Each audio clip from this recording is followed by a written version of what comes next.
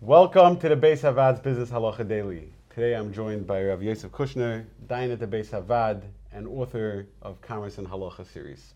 So from the previous segments, one would think that we just shut down complete industries because we said psika, right. Everything's a problem. You can never prepay for anything that can help the cash flow of a business. Right. And this would seem to end up causing a great disadvantage to businesses, especially businesses that need that cash flow to survive, like someone who is creating custom goods for customers, and he needs to be able to... That's a good question. Meaning, what about people coming and they're ordering it? It's on a going on ordering basis. Yeah, you walk into the custom suit shop in Westgate, and you order a suit. So you have to prepay, and then you get the suit later. So it sounds like a psika, the price can go up. That's a good question. There's a halacha, it's an exception. This is an exception that could be used when it could be used. It's called Ein Shumasu Yudua. Ein Shumasu Yudua means the price is never really known. It's not, there's no clear price to the item. Market. There's no market because it's so customized. Now we discussed real estate. Many times a house, you have a builder, he's building a house, there is no clear defined price on a house because every house has variables, location and the size of the lot and the customization of the house itself.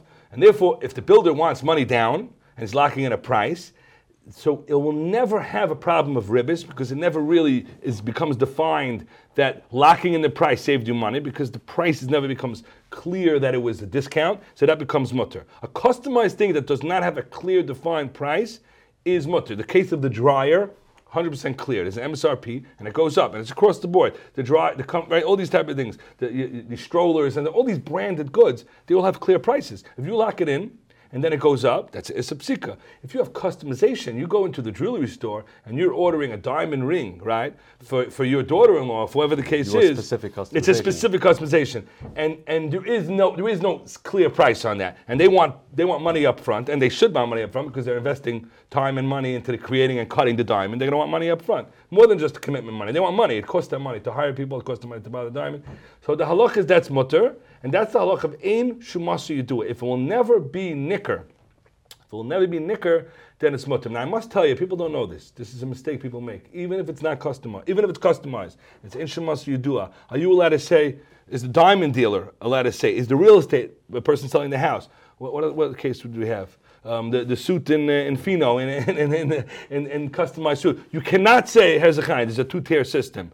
You pay now for the diamond, it's $1,500. You pay later, it's $1,800. You just created a market. The whole heter is it's not nicker. You just said before it's like that, and people do that, and they don't realize it's a mistake because they don't realize that a lot of the heterim that people realize they don't realize they're being soymich on the het of Ein Shumasu Yudua because people are not aware of Rebbe's Derech Mekach. That's why we're here. So it's a public service. So if you're being soymich on the het of customization, which is very relevant, it has to just be. This is the way it is.